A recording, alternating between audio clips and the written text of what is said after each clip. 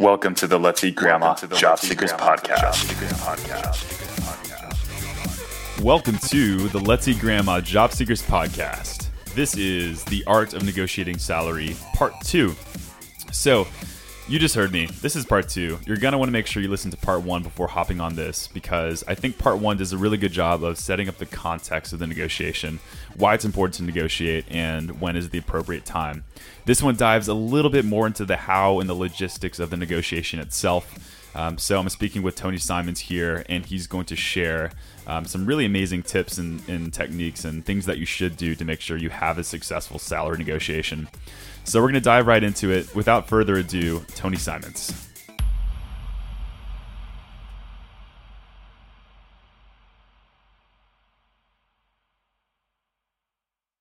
So power, I want to talk a little bit about power with you. I think it's one of your core concepts. We talk about the best alternative to the negotiated agreement. So I want to kind of get into that. Why is power important, and how do you get it in a negotiation? So there are several different kinds of power, but in a negotiation, the most important power is BATNA power, which stands, as you said, for best alternative to a negotiated agreement. It's what do you get if you don't make a deal with the person who's sitting in front of you right now. And that determines your ability to walk away, which ultimately determines your power level in the negotiation. If you have better alternatives, you walk taller, you can demand more. And if the deal falls apart, big whoop, you've got great alternatives. Right? So your alternatives are incredibly important. Likewise, their alternatives are incredibly important. So if you are job seeking, your power is going to depend on how many other offers do you have in your pocket, or how many other prospects do you have in your pocket. And also it's going to be affected by how urgently do you need this job. Do you have a workable job right now, or are you unemployed? If you're unemployed, you don't have as much power in the negotiation, right? If you have a job that's meeting your needs and you're just hoping to step up, you're in a much better situation. So in general, I would encourage people not to leave their previous job before getting the next one. Good sound advice. Right. Yeah. Unless you've got other reasons why you can pull it off. Right. So your alternatives make a big difference. It's what happens if you don't make a deal, and you always have a BATNA. Sometimes it's not a very attractive BATNA, but there is always something that will happen if you don't make a deal with this person. You want to know what it is, okay? Because that tells you how hard you can push. That tells you how readily you can walk away. Right. You also want to understand the other side's BATNA, and how hard how hard would it be for them to fill this job, right? How unique are your skills? And as you go further along in your career, you have an increasingly unique profile. And if that uniqueness is what they're looking for, then you are in a very good position BATNA-wise, Sure. right? So the power differential is going to come about from the contrast between how good is your alternative and how good is their alternative. How good is theirs? Okay. There's other kinds of power as well, like charismatic power, which is where someone likes you. Sure. Sure. Right? And if they like you, then making concessions gives them a vicarious thrill because they're liking you. So you want to have that charismatic power going. You want to be dressing well. You want to be funny. You want to be engaging. You want to be as positive as you can to capitalize on that charismatic power. If they like you, you're also much more likely to get away with something like the long pause, where they're making an offer and you're just sitting there looking uncomfortable, Right. and they're going to want to come around to make you happy again because they like Exactly. And I want to go back to something you said, which was that you have a lot more power when you have other offers on the table. I remember this was such an important thing for me when I received, I think it was 3 different job offers when I was graduating college. And so I was able to really use that and really kind of, it gave me a sense of confidence in asking for that higher salary and those compensation, which I did. So I thank you for that. Now, what if... Wait, I'd like to make a point about that situation where you have a few different offers.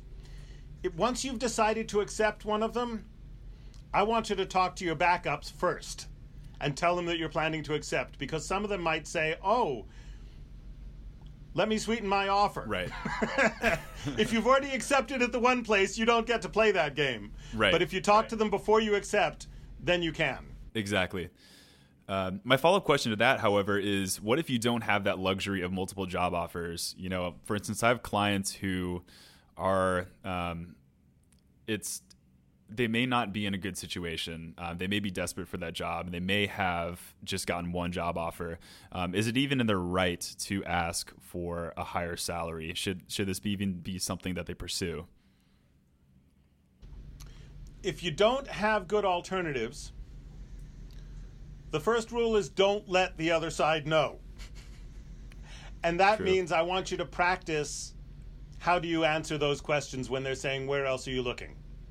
I want you to practice it so you can answer it without getting all sweaty and making it obvious that you don't have good alternatives. You may not verbally let them know, but you could subconsciously communicate that you're their only, that's your only So option. don't let them smell desperation on you at all. And practice and make sure that they're not smelling any desperation on you. Okay. You need to contain. Managing your information is a part of negotiation, and it's not dishonest to manage your information that way, right? There's a whole gradient, and you got to figure out what makes sense for you ethically. But you don't want to disclose your BATNA. Frankly, your BATNA is the most confidential information in any negotiation, because once the other person knows exactly what your BATNA is, then they know how hard they can push you, and they will push you almost that hard. And so all they have to do to really get you, if they're not obnoxious about it, is to offer you something that's just a tiny bit better than your BATNA. And the purpose of negotiation is to do something that's way better than your BATNA, not just a tiny bit better. So if you don't have other alternatives, you can still negotiate, but you're limited as to how far you can push. And you're probably not going to want to walk away, right? That probably any offer that they put on the table is better than your BATNA. So it's still okay to press, especially if you have objective data that points to why they should be offering more. If you can point them towards Monster.com, or you can point them towards some other source that justifies a higher salary, Okay. do that. And in fact, in general, it's a really nice idea to point them towards a source, like I did with pointing the dean towards the dean across the street, right? If you can point them towards a source that is credible, that makes your argument for you, do it. Okay? Excellent. So, yeah, but then this is something- you're not going to want to threaten to walk away, and you want to be very mindful about not burning your bridges as you're doing that if you have a How do you terrible respond to the question, do you have any other job offers on the table when you don't want to give away your BATNA? I would say, I'm really interested in your company. Let's have a conversation about the potential fit between your needs and mine. Excellent. And so it's a way of being respectful, but at the same time not immediately giving away that power. You know, you can say, look, we both have things we could be doing other than talking to each other. The most constructive thing is talking about how can we serve each other. Excellent. Very good advice. Are there any potential downsides to negotiating salary? Well, you don't want to do it in a way that is threatening to the other person. You don't want to do it in a way that conveys that money is the most important thing. You want to make sure that you wrap your requests in expressions of goodwill and in expressions of sincere interest in the company and in serving the company. Okay. Yeah, and you don't want to come off as someone who hasn't done their research. If they make you an offer and you come back with a counter offer that is twice what they're offering you, you're going to look like you're either playing games with them or like you have no idea what the market is all about, in which case that doesn't speak very well for you as a manager and they might not want to hire you. So be professional in your conduct. Be respectful in your conduct. But Excellent. honor yourself at the same time. That's great. And I just want to wrap up kind of this section of the podcast here before we move on to the next part, which is our role play that we have going on. But any final words of advice that you'd like to give for those who are negotiating their salaries?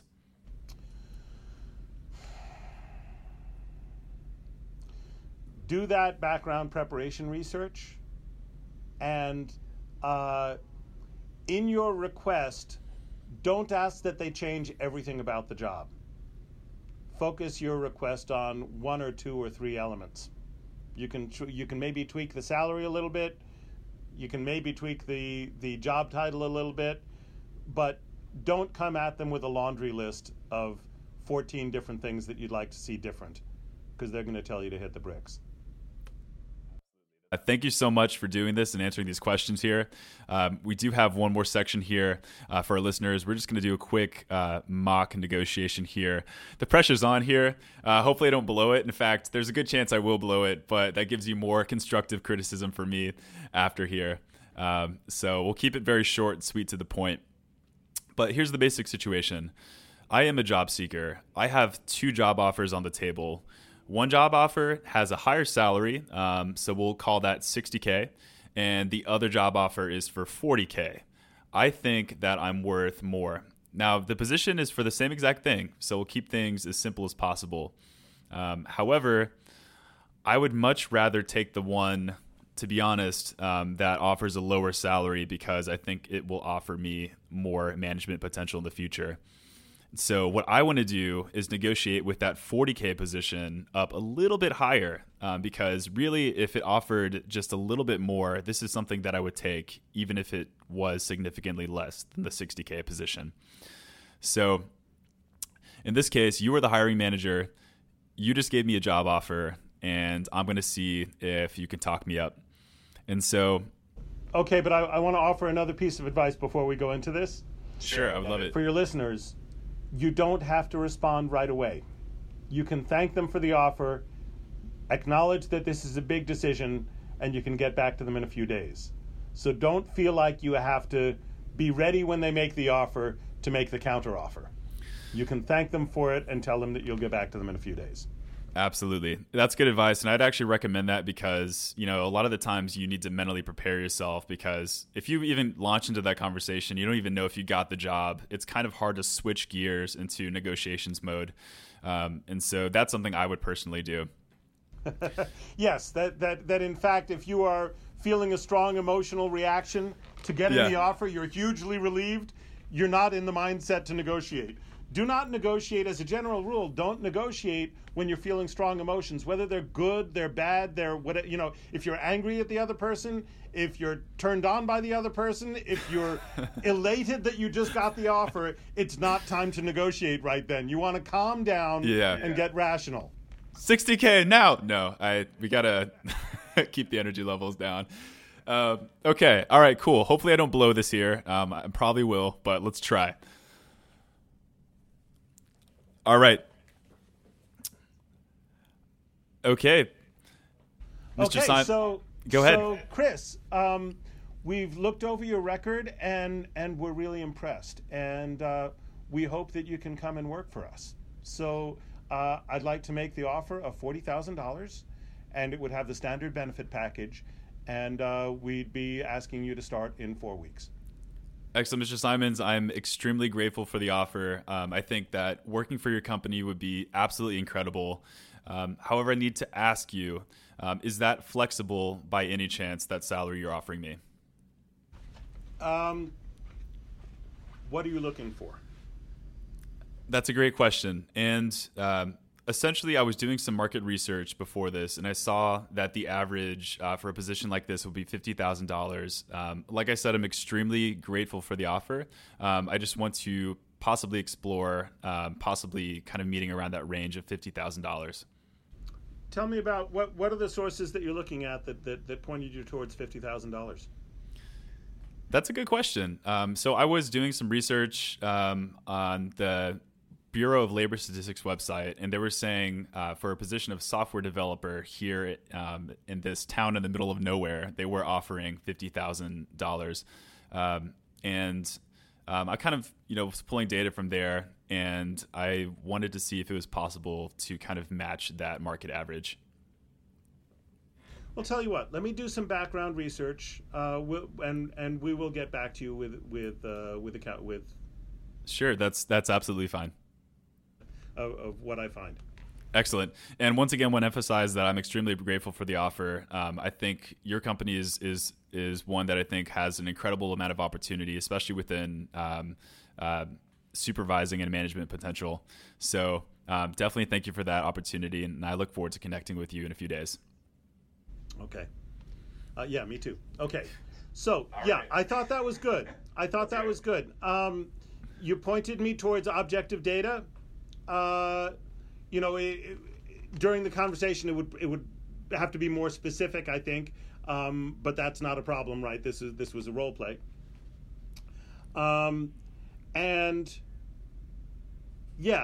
my guess is that the hiring manager would already be aware of those discrepancies, might respond defensively. I appreciated how much appreciation you were wrapping your demands in. That was important. Right. Okay. And that was really good that you were acknowledging that. You were acknowledging the importance of the relationship, and then you simply said, that this seems to be an industry average. There's some concern. The response that comes back someone might come back with, oh, but the cost of living in our town is lower, or something like that. Right. But pointing them towards an objective source of data, you just took that suggestion that I had offered you before, and you nailed it, right? So you did a good job on that. Okay. And nor did you endanger the relationship, right?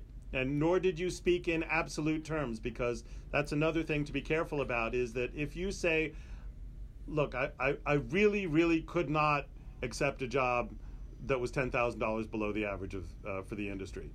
That's a bold thing to say, right? You've painted yourself into a corner. Likewise, right. During the conversation, you don't want to say, I'm sorry, this is absolutely the best I can do, and then 5 minutes later you're doing better, because you'll find that as you're speaking, you're undermining your own credibility. So you want to work on your ability, you want to work on your language, so that, or not you in particular, anyone has to, so that, it would be really difficult for me to accept working at significantly below the market average, because I'm not a below average performer. Okay, great. Right. And because I have degrees from here and here, and I did really well, and I don't understand why I should be taking a compromise on this issue. Absolutely. You want to keep the conversation open, you want to keep it welcoming, and you don't want to make the other person look like an idiot. Okay. That's good, and I appreciate that's very good advice. And I'll be honest with you, I felt like I could have done better there. And hopefully, this should give people some more confidence and inspiration, saying like, okay, this guy can do it at that level, I can do better. And so, I think my I need to cut back on as well. I think that kind of gives away some psychological power there.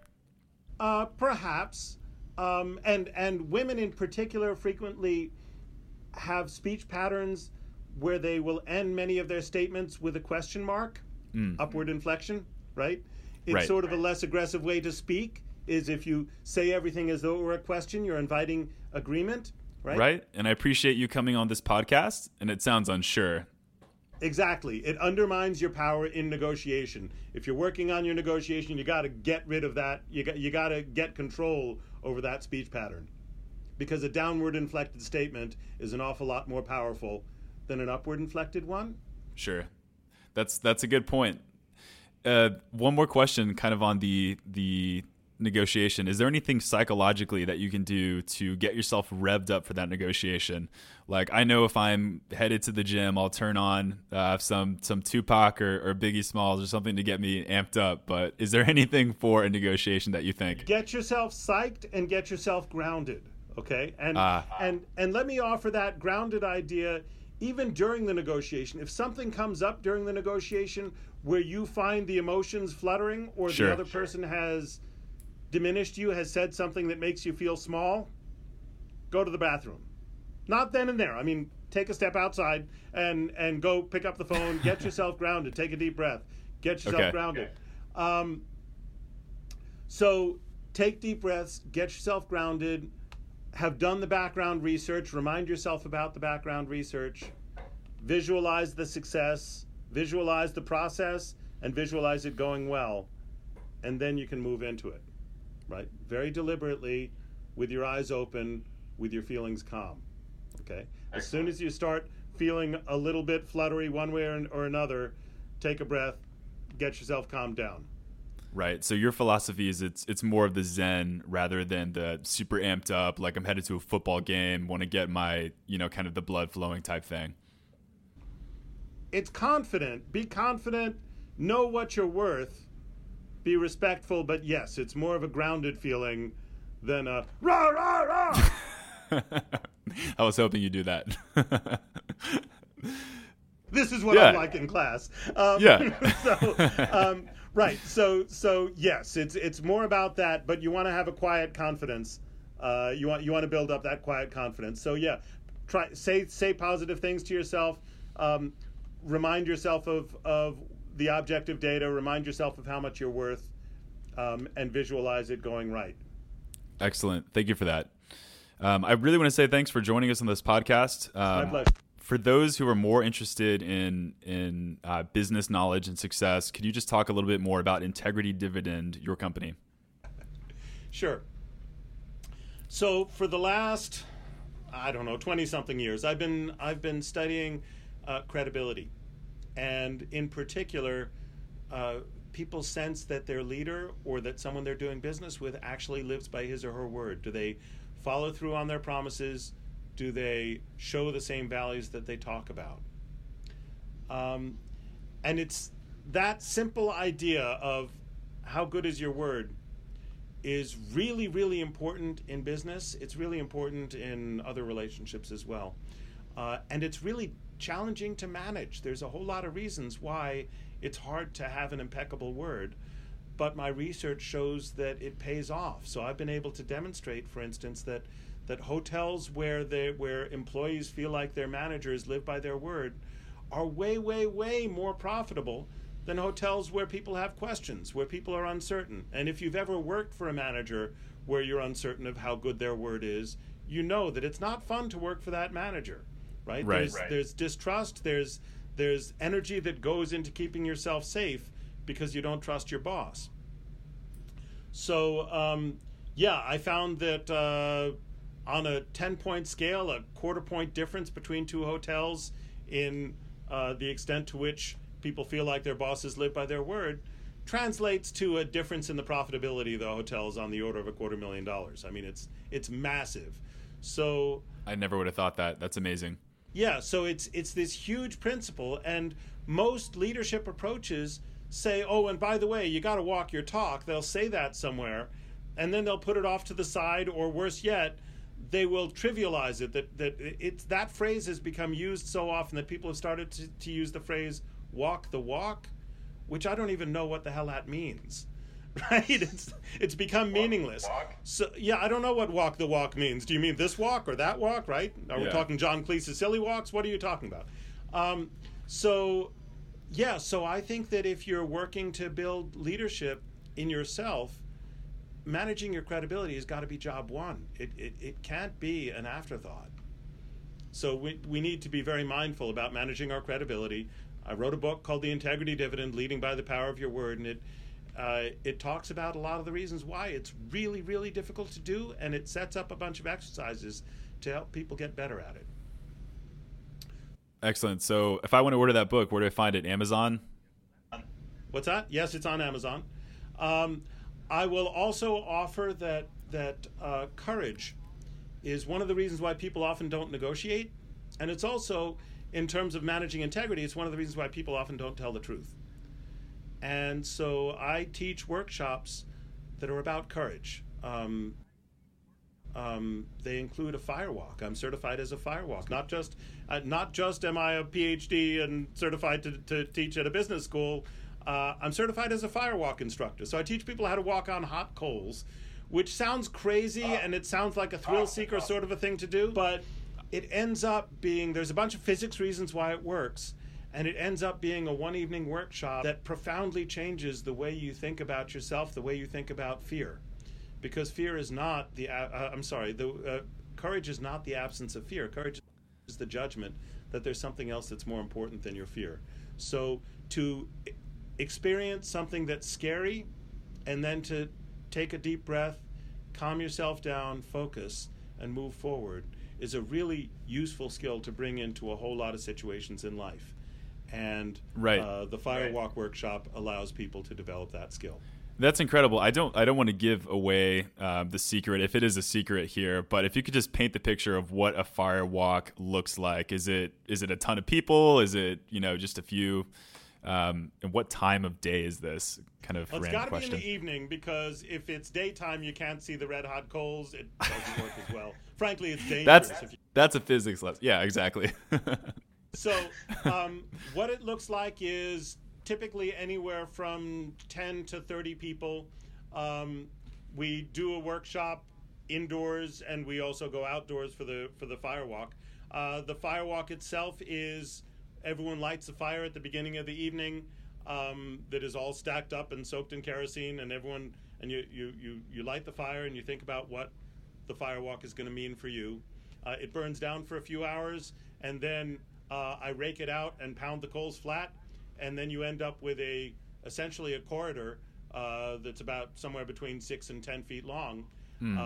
And then we all go outside, we sing songs, and people have the opportunity to walk that firewalk, to walk along that. And I can tell you what the trick is on it. There is technique to it. There are things that I do in order to make it safer. No one should be playing with firewalking on their own without training. But the technique comes down to exactly that process of relaxing in the face of your fear. Because if your foot goes down onto the fire and your body is full of fear, your foot is going to go down like a claw, and it's going to concentrate the weight. And the technique of firewalking is all about not concentrating the weight. I was leading a firewalk for the Today Show, Jeff Rawson, and they wanted to do it live during the day, and so I figured out this whole elaborate scheme, an opaque tent that we brought the coals into and stuff like that. Makes sense. And normally I set up the firewalk, and then it's like, okay, go. And he turns to me just before he's ready to walk, and he asks for last-minute coaching, and this is on live TV. And I respond to him.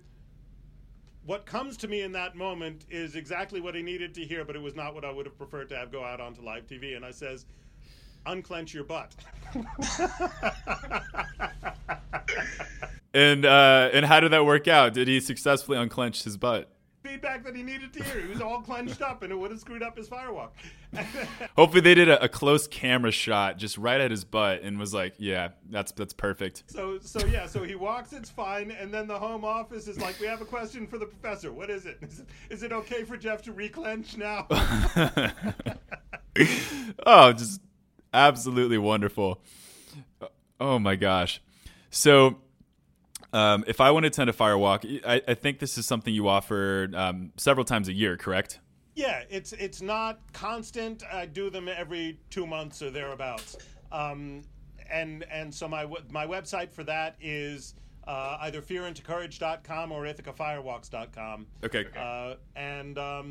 I also do consulting and that kind of stuff, mostly through integritydividend.com. Or if you'd like, you can hire me through the university. They take their cut. But yeah, it does mean that the work that I do through the university gets to have the Cornell tag on it.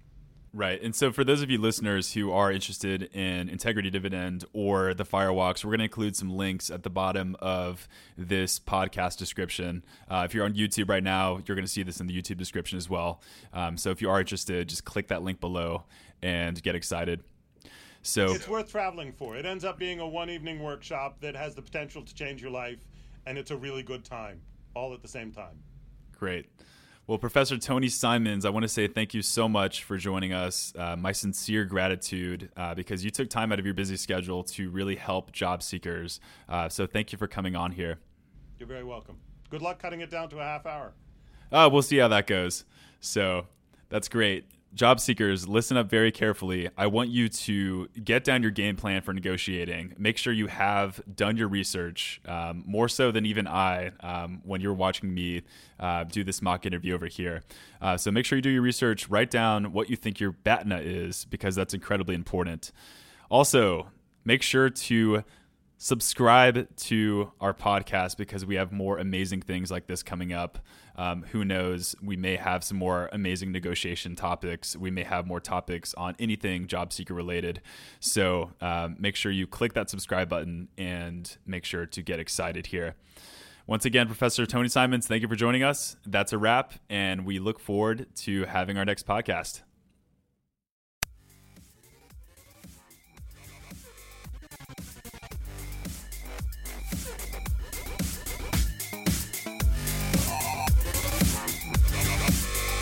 This podcast is powered by Let's Eat Grandma Resume Services, where I'm an owner/investor.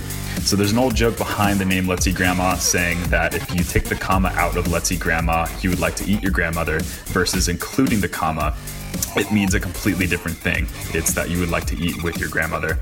So do not forget those commas, they can save lives, and we are firm believers in the power of punctuation.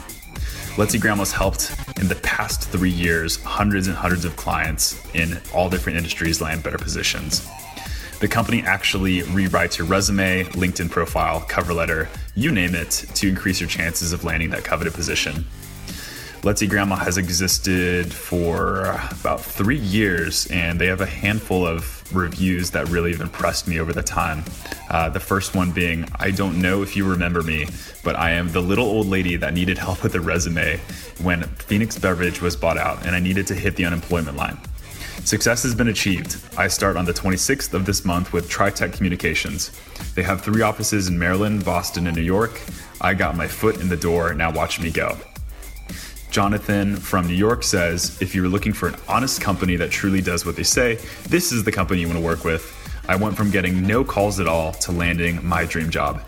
Within the first few days, I heard back from a company I've been trying to get in touch with for almost 2 years. Thank you so much for all your help. So check out Let's Eat Grandma if you are looking to get your resume revamped. For listening to this podcast, you can get 10% off your first order. Just go to letseatgrandma.com, order any one of the main 3 packages. So that's the starter package, accelerated package, and premium package, and enter the code podcast when checking out.